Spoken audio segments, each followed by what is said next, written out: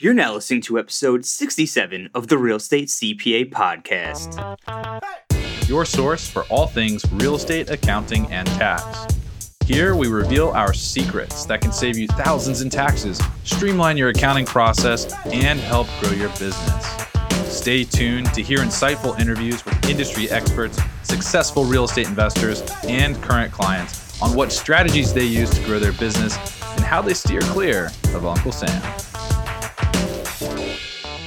Hi everyone, thanks for tuning in. Thomas Costello here, and as we approach the fourth and final quarter of the year, it's time to start thinking about year-end tax planning in order to implement any last-minute tax strategies that might just save you a few $1,000s. To assist you with that, we're going to be throwing back our year-end tax tips episode where Brennan and I discuss some year-end tax planning strategies, including home office deductions, retirement accounts, cost segregation studies, 100% bonus depreciation, and more. Before we jump right into today's episode, I want to let everybody know that the Real Estate CPA will be putting on special virtual workshops in October, November, and December of this year, where we will discuss year-end tax tips for the first 15 to 20 minutes and then open up the room for questions. This is the perfect opportunity to get answers to your last-minute tax questions before the year ends. Seats will be limited, and you can sign up by visiting www.therealestatecpa.com/virtual-workshops or by following the link in the show notes below. But that's not all. We heard your feedback from last year and created a personalized year-end tax planning service for new clients that includes one tax estimate, a call with one of our tax strategists, and a written year-end action plan that includes the steps you'll need to take to implement any last-minute tax strategies to minimize your tax liability. If you're interested in this service, head over to www.therealestatecpa.com/year-end and fill out the form located right on the page, and Brandon or myself will get back to you within 1 to 3 business days to schedule an initial consultation. If you're already a client, don't worry, we'll be sending out year-end tax planning emails to you over the next few weeks to schedule your year-end tax planning call. But feel free to contact your tax strategist to get a head start on the process. And without further ado, we'll jump right into today's episode. Hey everyone, thanks for joining us for our year-end podcast. We're going to give you some year-end tips you need to save money on your taxes. Brandon's here with the first one. Hey guys, thanks for tuning in. I appreciate everybody's time. Here with my co-host Thomas, we're going to walk through some stuff for you. Hopefully save you a little bit of money, especially going into the holiday season. Spend some extra money on gifts rather than taxes this year, right? That's what it's all about.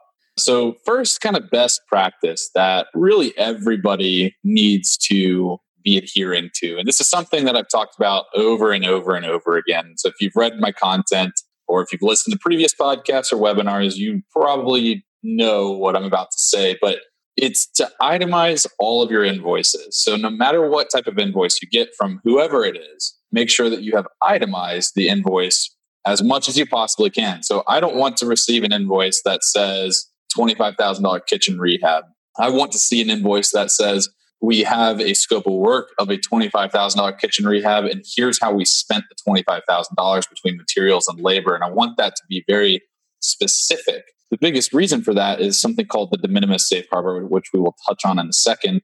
But just understand that itemizing your invoices in such a way gives you flexibility. And we are really big here at our firm on gaining flexibility. So structuring your tax position so that you can be flexible at any time of the year, not just, going into December. But if you itemize your invoices, we don't have to necessarily jump on the phone in December to try to figure out what tax strategies you should be using, because we can retroactively make a look back decision. So we could be, October of next year preparing your tax returns, then look back and say, oh, well, since you itemized all your invoices, we can run a cost seg study, or like a light version of a cost seg study. Get 100% bonus depreciation, or we can use the de minimis safe harbor if the facts align. So really just creating that flexibility by itemizing all of your invoices as much as possible. And what was awesome, we actually just went through an itemization of someone's invoice not too long ago, where we were able to identify several components of their rehab project that were eligible for the de minimis safe harbor, and we were able to save them a few bucks in taxes by using that.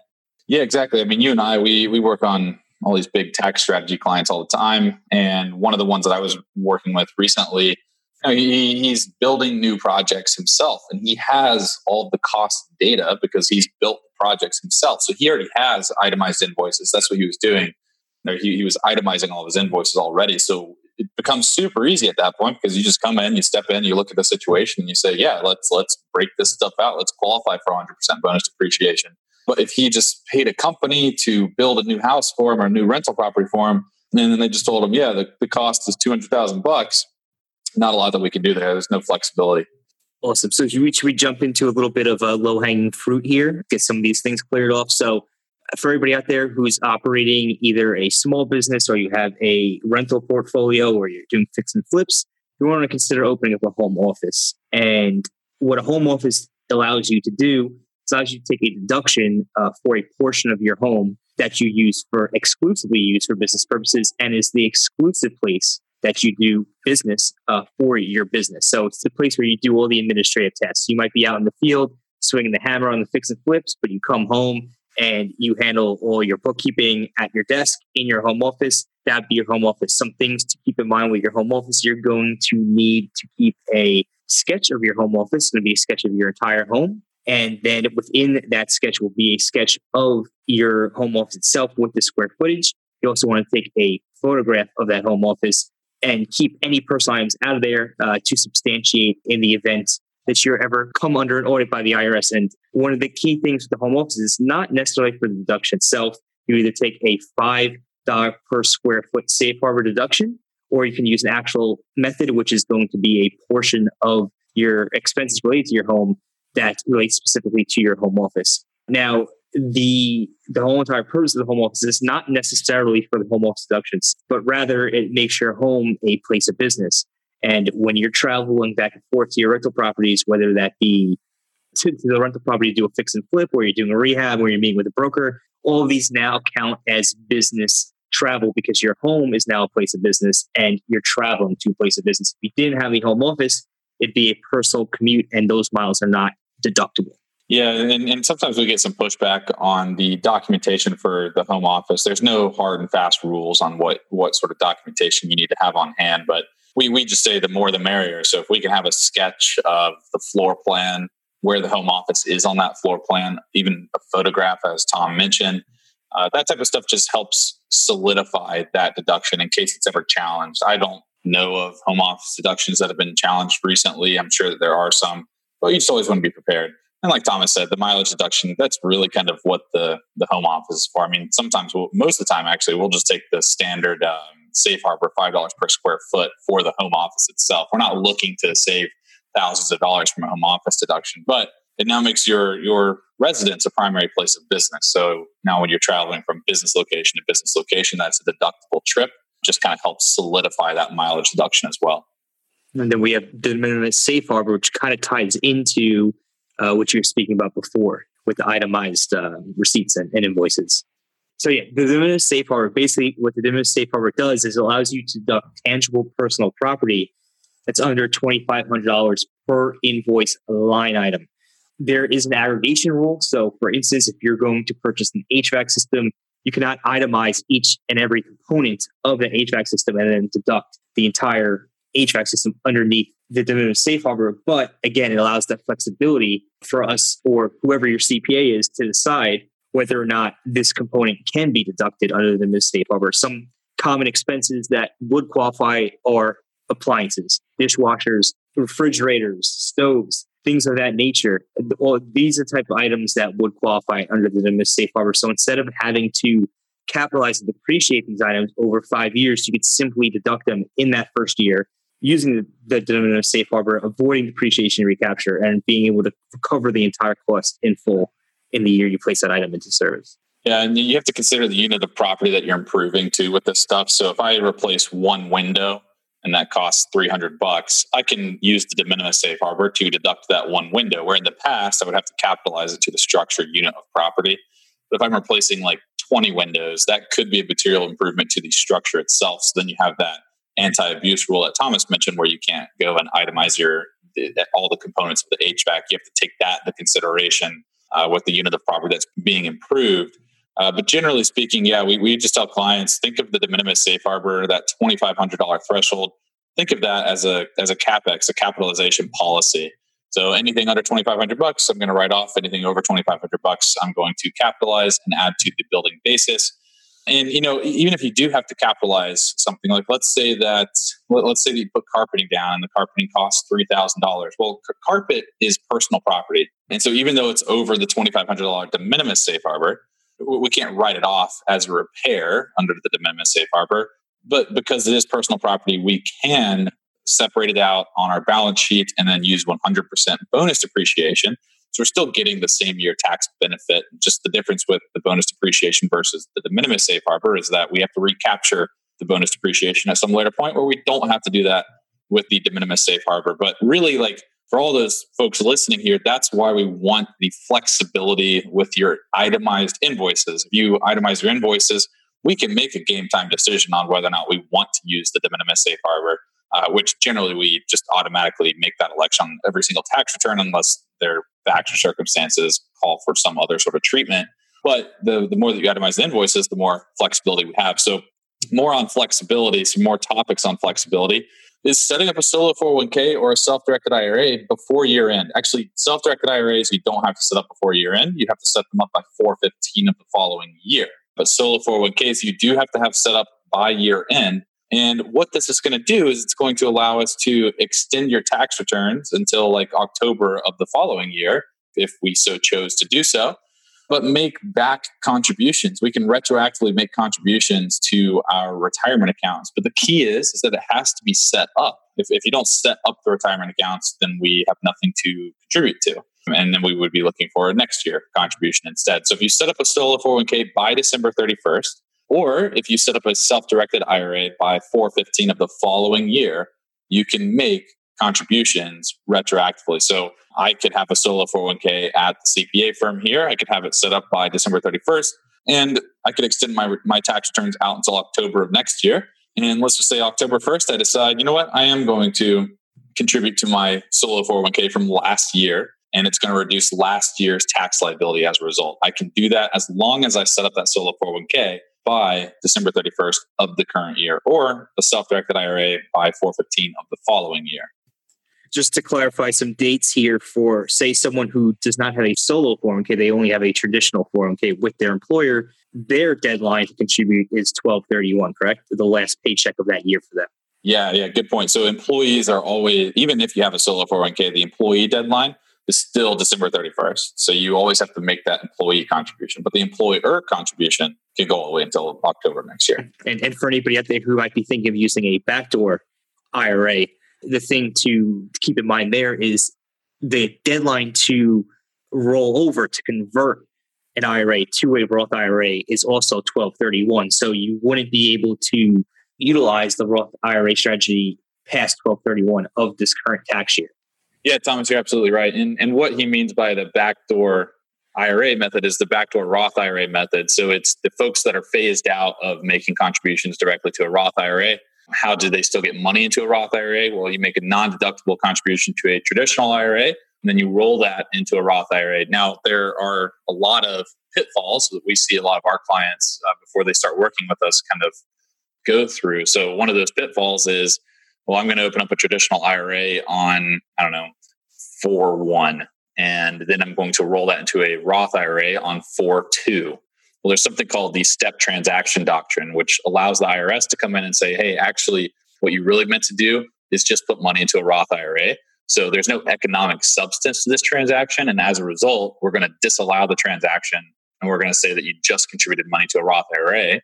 And now you're subject to a 6% penalty of excess contributions, basically. So what we tell clients is if you are going to use any sort of backdoor Roth IRA method, first, don't ever call it a backdoor Roth IRA method. And then second, give it some time. So make that non-deductible traditional IRA contribution. Give it some time before you roll it over into a Roth IRA. We say 12 months. There's no right or wrong, but we like to be conservative, especially when we're on podcasts giving mass advice. So Absolutely. And I think one last thing to touch on the retirement accounts is these contributions you make to your retirement accounts can lower your taxable income to the point where you may be able to get below a certain threshold or certain tax bracket. So this is the reason why you want to have this type of flexibility going, into year end and even beyond with the self-directed IRAs or the IRAs in general. Yeah, good thought, Tom, especially with that 20% deduction, right? So with the 20% deduction, there's two thresholds that you need to be concerned about. If you are single, the threshold is $157,500. If you're married, it's $315,000. And this is the threshold for the 20% qualified business interest deduction, which pretty much allows you to deduct 20% of your qualified business income. Once you cross these thresholds, there becomes a complicated calculation, where you basically have to take into consideration the unadjusted basis of your assets and the amount of W-2 wages your company is sending out. And it becomes less advantageous and a lot more complicated for sure. So you can keep your numbers, your taxable income below these thresholds. Again, 157.5K if you're single or 315 if you're married. It makes taking this deduction much easier. Yeah, and you said it there at the end, but that threshold is taxable income. It's not your AGI. So taxable income is your adjusted gross income minus your itemized or standard deduction. And then you get to your taxable income. Then you factor in all your credits, like child tax credits and things like that. That comes after your taxable income. That directly offsets your actual tax. So what we're looking for is to get our taxable income or our AGI minus our standard / itemized deductions. We want to get that down below, like Thomas said, 157.5K if you're single, 315K if you're married. But tying it all back, like if I make a $55,000 contribution to my solo 401k or self-directed IRA, that obviously helps my taxable income quite a lot by exactly $55,000. So you can control, if you can control your taxable income. This isn't really available to folks that earn a significant amount of W-2 job. The max you can really reduce that W-2 is by contributing to a solo 401k, just the employee side of it. But if you're a business owner, you can buy a vehicle, you can buy equipment, you can prepay for subscriptions in December to drop your income enough so that your taxable income drops below those thresholds. Then if you do drop the income below those thresholds, you'll get that 20% deduction on top of everything else. You get a 20% deduction on your qualified business income that's passing through to you. So obviously pretty advantageous to keep those thresholds in mind. Absolutely. Some good stuff for everybody out there. If you're looking to reduce it, you can use the tax. You can use your retirement account contributions. There's something else that might be able to save some people, especially if you're a real estate professional, save you money come year end. And that's cost segregation. There's some strategies around there that tie in with 100% bonus depreciation on whether or not you can get the cost segregation study done by year end. If you can't get it done by year end, you might have to extend your tax return. Yeah, so a cost segregation study, basically what that is it's taking the value of your property and it's allocating it to the different components that make up your property. So a good cost seg study is going to break out the cost of the roof, the windows, the structure, the land improvements like the parking lot or the driveway, the trees, the shrubs, all of that stuff's going to be broken out, carpeting, appliances, all that stuff. Because when you buy a property, all of those components are included in the purchase price of the property. If I buy $1 million property, it just says $1 million on my balance sheet, $1 million property on my balance sheet. If I do a cost seg study, I can break that $1 million down into all the various components. And then where it gets super beneficial, especially now with, like you said, 100% bonus depreciation, then I can take 100% bonus depreciation on any component with a useful life of less than 20 years, which with multifamily properties tends to be about 20 to 30% of the purchase price. So $1 million property, I can take a 250K, 300K tax deduction. Or if I'm syndicating it, right? If I'm a syndicate or a syndicator or a sponsor and I'm buying a big property, then that's a big tax deduction that I can push back to my investors. So really beneficial to understand what a cost segregation study is, know that that's out there. But also, if you're a limited partner and you're investing in these syndicates, ask them what their tax strategy is. You might have a syndicate that's liquidating. Say that you're invested in a syndicate and they tell you that they're going to be liquidating the deal in 2019 and your estimated pass-through, capital gains are going to be like 200K. Well, you would want to be looking in 2019 for a syndicate that's going to run a cost seg study and then pass you a large passive loss to offset the capital gain from the syndicate that you're in that's liquidating. So definitely something to keep in mind. But yeah, like Thomas said, in order to get the 100% bonus depreciation, you have to run the cost seg study in year one. So you can't file your 2018 tax returns and then run a cost seg study in 2020 and still get bonus depreciation. But you can decide, okay, we're going to run a cost seg study on our 2018 properties. You can decide that before you file your tax returns, which can be all the way up until 10/15/2019. Yeah, so definitely want to watch out for the timing of those cost segregation studies and the sales of those properties. Is there anything else we're missing? I don't think so, man. I think we just saved everybody like $50,000. So I think that's enough. Yeah, that's enough savings for one day. For one podcast. Yeah, there will be more. All right, guys. So thanks again for listening to this podcast. Hopefully we save you some money for year-end tips. And just remember, you can interact with both Brandon and I throughout these virtual workshops we'll be hosting over the coming months. This is not a webinar. It's a super interactive experience. You're going to come. We're going to do a presentation on a topic, usually about 15 to 20 minutes at most. And then we're going to open up the room for questions. And you can ask us any questions you want related to that topic. And it's going to be a perfect opportunity for you really to get those questions you've been dying to ask somebody, dying to ask CPA answered. And the best part about it is we're only going to charge you $29.99. I'm going to charge you, an arm and a leg to have us answer your questions. So we look forward to seeing you there. Again, you could find those at therealestatecpa.com/virtual-workshops. See you there. Thanks for listening to today's show. If you enjoyed the show, please find us on iTunes and leave us a review. You can also email us at contact@therealestatecpa.com with any feedback or topic suggestions. We are always taking on new clients, and with the new tax laws in play, you really don't want to navigate this alone. Let us help you save money on taxes with your accounting and CFO needs. To become a client, navigate to our client page at therealestatecpa.com and fill out a web form with as much detail about your situation as possible. Thanks so much for listening. Have a great rest of your week.